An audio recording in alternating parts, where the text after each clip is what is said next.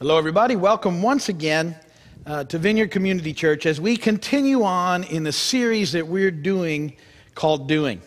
And this series is about discipleship. It's about the lives of disciples, what it looks like to follow Jesus, the things that we're supposed to do in the process. And we're going to use as a foundation for this series the Gospel of Matthew, and we'll be digging into quite a bit of the Gospel together.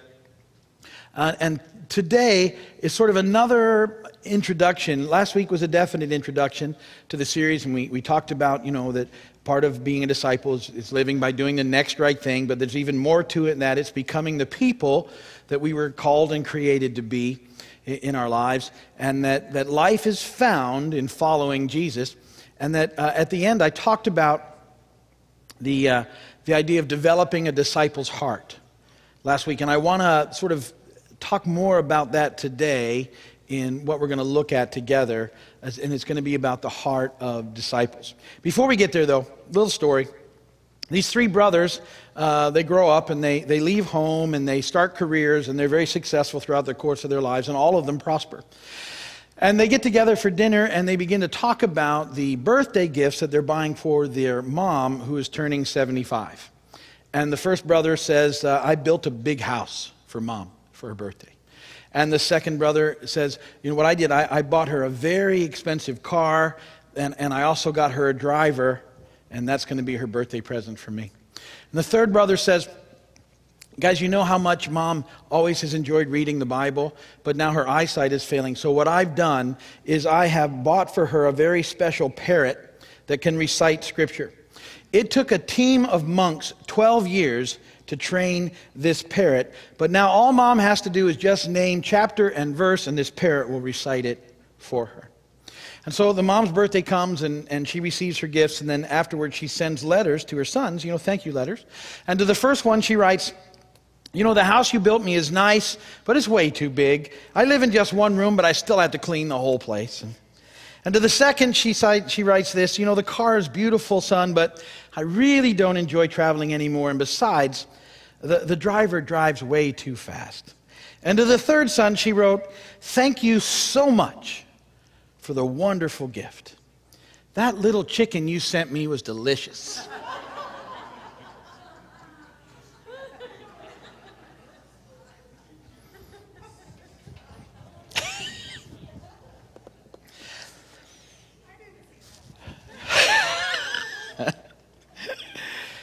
All right. So, the heart of a disciple, what does it look like? We're going to look into Matthew 4 for a little clue on this today, and our scripture reading is from verses 17 through 20. It says this, from that time on, Jesus began to preach, repent, for the kingdom of heaven is near. And as Jesus was walking beside the Sea of Galilee, he saw two brothers, Simon called Peter and his brother Andrew. They were casting a net into the lake, for they were fishermen. Come, follow me, Jesus said, and I will make you fishers of men. And at once they left their nets and followed him. Blessed be the word of the Lord. In these verses, there comes this concept that we need to talk through today in the development of the disciple's heart. And that concept is all about repentance. And Jesus says, repent. And for the kingdom of heaven is near. And so the very first point we're going to talk about today is this idea of repentance. The first point in your notes is to repent. Matthew 4:17, from that time on, Jesus began to preach, repent, for the kingdom of heaven is near. So what does it mean to repent? We might have some different ideas about what that looks like and what it means. But true biblical repentance is a change of mind, it's a change of purpose, and it's a change of life. True biblical repentance includes those three elements. It's a change of mind, a change of purpose, and a change of life. And I want to talk about those three things today in this discussion on developing the heart of a disciple and what that looks like. So let's start by talking about what a change of mind is all about. Brings up the second point. It's a question we've looked at before. It's a question that Jesus asked, and to me it's one of the most important questions you will deal with in your life as a disciple. And the question is this, do you want to get well? Do you want to get well? this is some people think, oh, well, that's an easy question to answer. And if you remember the context, in John chapter 5, Jesus was talking to an invalid at the pool of Bethesda. You would think it's a no-brainer. Of course, he wants to get well. But it's a deeper question. See, and Jesus followed up with that guy after he was healed and said, you need to follow God. There's more to life than this. And so the question has a deeper impact. John 5:6 says, when Jesus saw him lying there and learned that he'd been in that condition for a long time, he asked him, do you want to get well? And so this question is really this. It's asking us, do we want to get well, or do we just want to get by? Do we want to really be whole and live the life that God has called us to, or do we just want what we think we want in order to feel better in life? It's a question that separates living for the temporal or the temporary and the eternal. Where will your focus be? And see, what we usually want by nature, and if we're honest, is we want to live pain-free, white picket fence lives. That's what I call them. We want that in our lives. It's a very normal desire, but see, it's not going to give us life. And so our mind has to be changed as part of repentance. And so what we often hear is that there's a lot of people out there who will tell us that we can achieve that now, but the reality is that you can't. See, the promises for pain-free living and for tear-free living are eternal promises. We've looked at it before. It's in Revelation 21. It's a guarantee in eternity. But it's not now. Now, I say that we get breakthroughs of those things all the time here, but they're not permanent. It's not an all-the-time thing until we're with Him forever. And so this change of mind comes from answering that question sincerely, that what you really want is to get well, to be made whole, to be healed. You just don't want what you think you want in order just to get by or feel better temporarily. You want the deeper work. You want even though it's sometimes the more difficult work, that's what you really want as the heart of a disciple. That's the change of mind. Now, to sort of grasp that, we have to think about that next part of the process, which is a change of purpose. Because we struggle with this in our lives. And the next 2 points kind of go together about the change of purpose. See, because our purpose has to change from living for ourselves, which is how we tend to live, because we want that pain-free living. And so we're at the center of the universe all the time, something we have to deal with, that we sort of see everything about how it impacts us, and that's almost immediately our initial response to everything. How does this impact me? To having a perspective that we really have a different purpose in life, that we were created for something greater, and that there's more to our lives than just trying to work everything out right now. Ephesians 2:10, it's not in your notes, but it's something I want you to think about in the weeks ahead. See, it says we're God's workmanship, created in Christ Jesus to do good works, which God prepared in advance for us to do. So we're created for a higher purpose than most of us walk into, because we get stuck in the thinking that we need to make life work right now. We get stuck in a very temporary thing when our focus needs to be eternal. And see, it's this whole thing that it's this mind change. Until we get our focus onto what's eternal, once that happens, then God takes care of the life thing and we find life. But as long as that's our focus, we can never get there. And so this is what we have to consider. With that question, do you want to get well, comes the question of our purpose. And so there's a couple things I want you to think about. And I think these are really significant in all of our lives, and that it's something that we all deal with, and we may not know exactly what we're dealing with. And so the third thing is this. We have to talk about the longing for heaven. The longing for heaven. Paul writes in 2 Corinthians 5, verses 1 through 5, "Now we know that if the earthly tent we live in is destroyed, we have a building from God, an eternal home in heaven, not built by human hands. Meanwhile, we groan, longing to be clothed with our heavenly dwelling. Because when we are clothed, we shall not be found naked. For while we're in this tent, we groan and are burdened, because we do not wish to be unclothed, but to be clothed with our heavenly dwelling, so that what is mortal may be swallowed up by life. Now it is God who has made us for this very purpose and has given us the Spirit as a deposit guaranteeing what is to come. What Paul's writing about there is a longing for heaven. And see, I don't think a lot of us have taken time to really ponder or figure out what's going on with this longing for heaven. And so let me tell you that deep within each one of us is this longing for heaven. And that we know deep down that there's something better than what we're experiencing. And no matter how hard we try to make everything work, it never does. Now that's a reality. So you know inherently, it's inside of you, it's built in there, that there's something's not right. You get it. You know it all the time. And we can be consumed very easily by trying to fix it. And in fact, that's what most people are consumed by. And this is really what kind of makes discipleship different. See, if a change of purpose. We can either spend our lives with a very self-focus, trying to make everything work, or we can begin to live differently.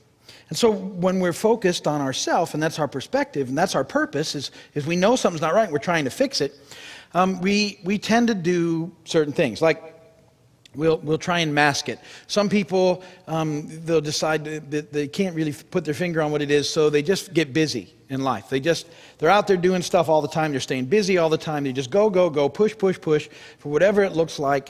And maybe if they're just busy enough, they'll never tap into that feeling again. Other people decide they'll go in a different direction altogether, and they try and fill sort of that emptiness with things that aren't good for them, abusing alcohol and drugs, immorality, pornography, all the stuff that's available and out there. They try and fill this thing in there. Again, it doesn't work. Sometimes it might be something completely different. Maybe you can tie into this.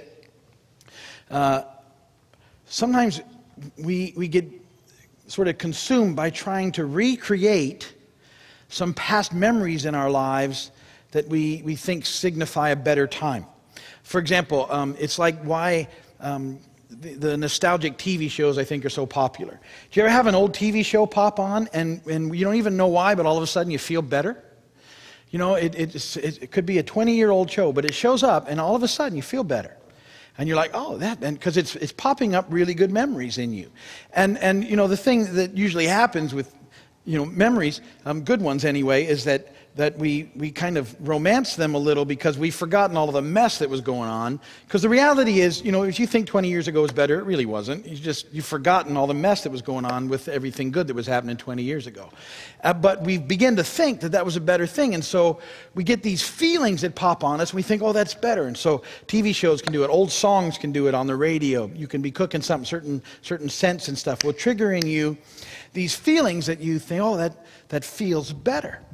And you sort of get that, and so we try and pursue that. I think it's kind of the driving force behind what happens so often when we are trying, especially at holiday time, to sort of put together Martha Stewart Thanksgiving and Christmases. And the time and effort we put into those things, and the reality is they just never work out right. And no matter how hard you try. I think about that sometimes. Alice and I will share the cooking, but we'll get to holiday time, and a lot of that I'll be doing, and we'll cook virtually all day. And we'll eat in 5 minutes. And I kind of think, really? and it just doesn't quite live up to the expectation. It was good, but it doesn't fill that thing. And see, what we have to understand is that the longing for heaven can't be satisfied this side of heaven. It can't be satisfied. Now, we have the Holy Spirit in us, and so we have a taste of it, and we know it's coming, but that longing can't be satisfied. You can't satisfy it. So spending your life trying to make it work won't work, because it can't be satisfied this side of heaven. So rather than be consumed by it, which is where we usually get stuck and why we don't become good disciples, what we have to do is we have to start, and this is the fourth point, mourning the brokenness. We have to mourn the brokenness. See, the reality is we have to face and embrace that we live in a fallen world on a broken planet, and everything is broken here, including us. Everything is broken. Nothing is perfect. No matter how hard you want it to be, no matter how hard you try, it will not line up the way you want it to. Listen to what Paul says again. Same verses, this in a paraphrase. 2 Corinthians 5, 1 through 5. For instance, we know that when these bodies of ours are taken down like tents and folded away, they'll be replaced by resurrection bodies in heaven, God-made, not handmade. And we'll never have to relocate our tents again. Sometimes we can hardly wait to move, and so we cry out in frustration. Compared to what's coming, living conditions around here seem like a stopover in an unfurnished shack, and we're tired of it. We've been given a glimpse of the real thing, our true home, our resurrection bodies. The Spirit of God whets our appetite by giving us a taste of what's ahead. He puts a little heaven in our hearts, so we'll never settle for less. So here's what happens. This longing for heaven is there, and things won't work out. And as long as we're focused on living for ourselves, then what happens is we take every reminder of the brokenness personally. It's like an attack on every sort of plan we have that it never seems to work out. Have you ever, and I know that you have, thought at some point over certain situations, why does this happen to me? This always happens to me. We're just about to make it all work, and then it all falls apart. And you're not alone. See, that's how it works. It's broken here. It's like, in our lives, you get into things and you're busy trying to make it work. And we'll have people in our lives and we're trying to get this one straightened out. And by the time this one straightens out, this one's a mess. And by the time we get this one straightened out, this one's a mess. And by the time we get this one straightened out, we're a mess. And it never works. And then, all the stuff that we're trying to do is not working, and our plans all kind of fall apart at the end. And we keep thinking, if I could just get this taken care of, if I get this promotion, then it's going to be fine. If I could just get these bills paid, then it's all going to work out. And then we get there and something else happens. And it's just not there, and we push and we strive. And we can't find life there because it just seems to constantly elude us. Sometimes we even get mad at God over it. You think, if you're really good, God, why wouldn't you just work this out for me? Why am I always struggling here? Why is it so hard?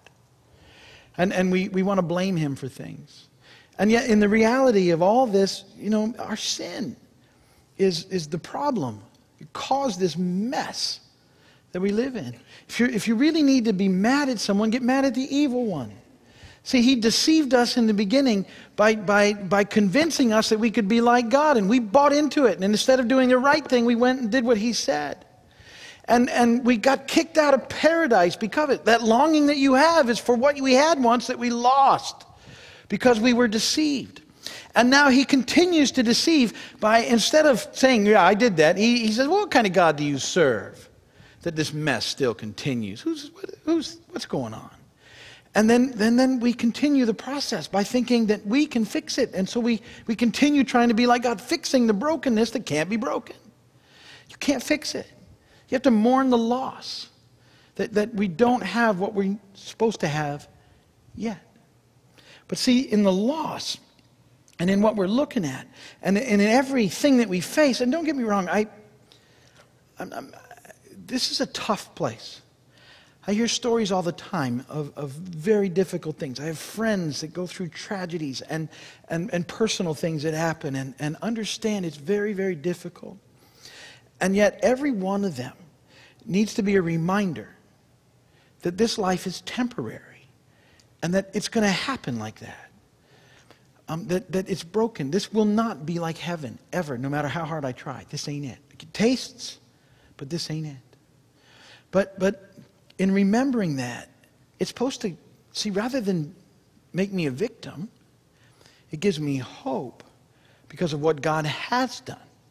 And that at the cross in Christ, he's made a way for us to have relationship again like we had before the fall. Now, the rest of the broken mess isn't fixed yet, but our relationship is restored in Christ. So we got the best part done. The rest of it catches up when he comes back. So we have that. So it's to be a reminder of his mercy and his grace and his love. He's made a way for us to get back. But it's not going to work here the way we want it to. It's just not. It's broken. Can't. It's a mess.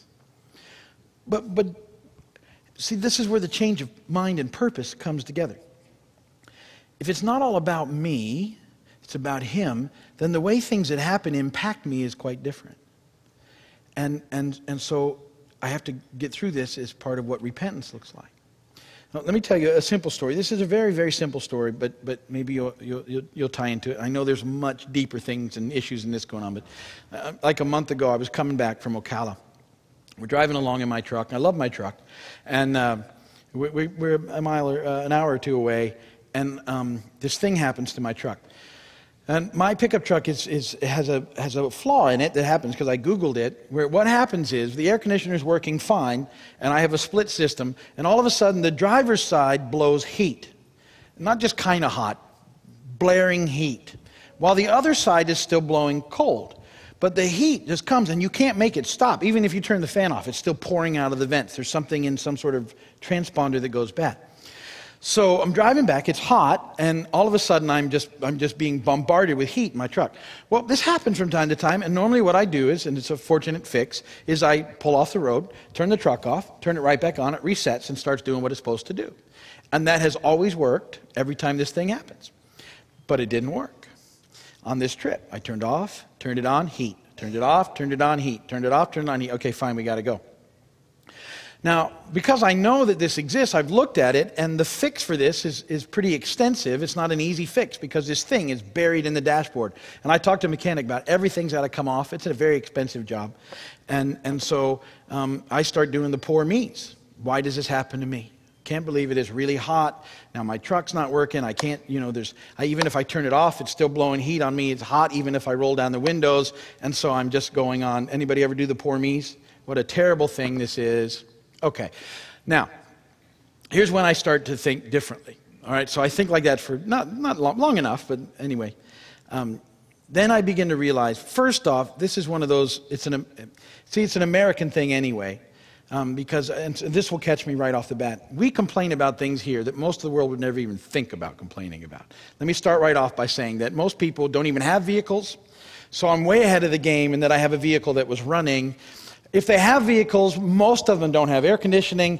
And so the vast majority of the world could not even begin to have any sort of sympathy or pity for me that I've got heat blowing out of the car that's otherwise running just fine and taking me where I need to go, all right? So that's my first thought. We have a lot of American problems like that anyway. And then I take it deeper and I start thinking about it and see, because it was getting me out of sorts. I was getting really frustrated and upset. And it was taking me all these places, how am I going to get it fixed? And it's a big deal, and I can't drive around. It's too hot, I can't. And so it's an American issue anyway. And then, bigger than that, it really doesn't make any difference. It's just a little tiny frustration, and it's a reminder that everything's broken. It's another one of those things. It's broken. And so what? Get it fixed eventually. It's not the end of the world. I don't need to take this personally and let it throw me off my game and what matters in life. It's just nothing really.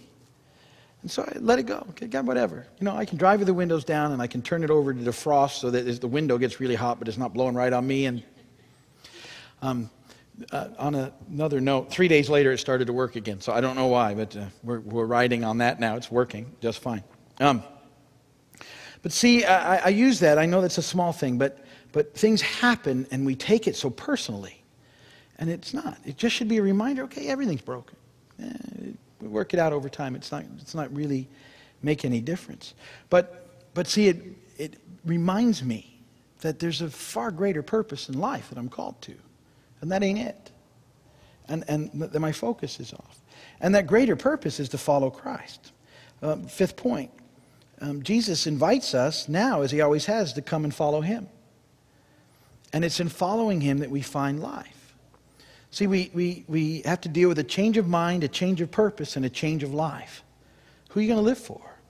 As long as you're living for you, you will never find life. But when you start living for him, there's the heart of a disciple.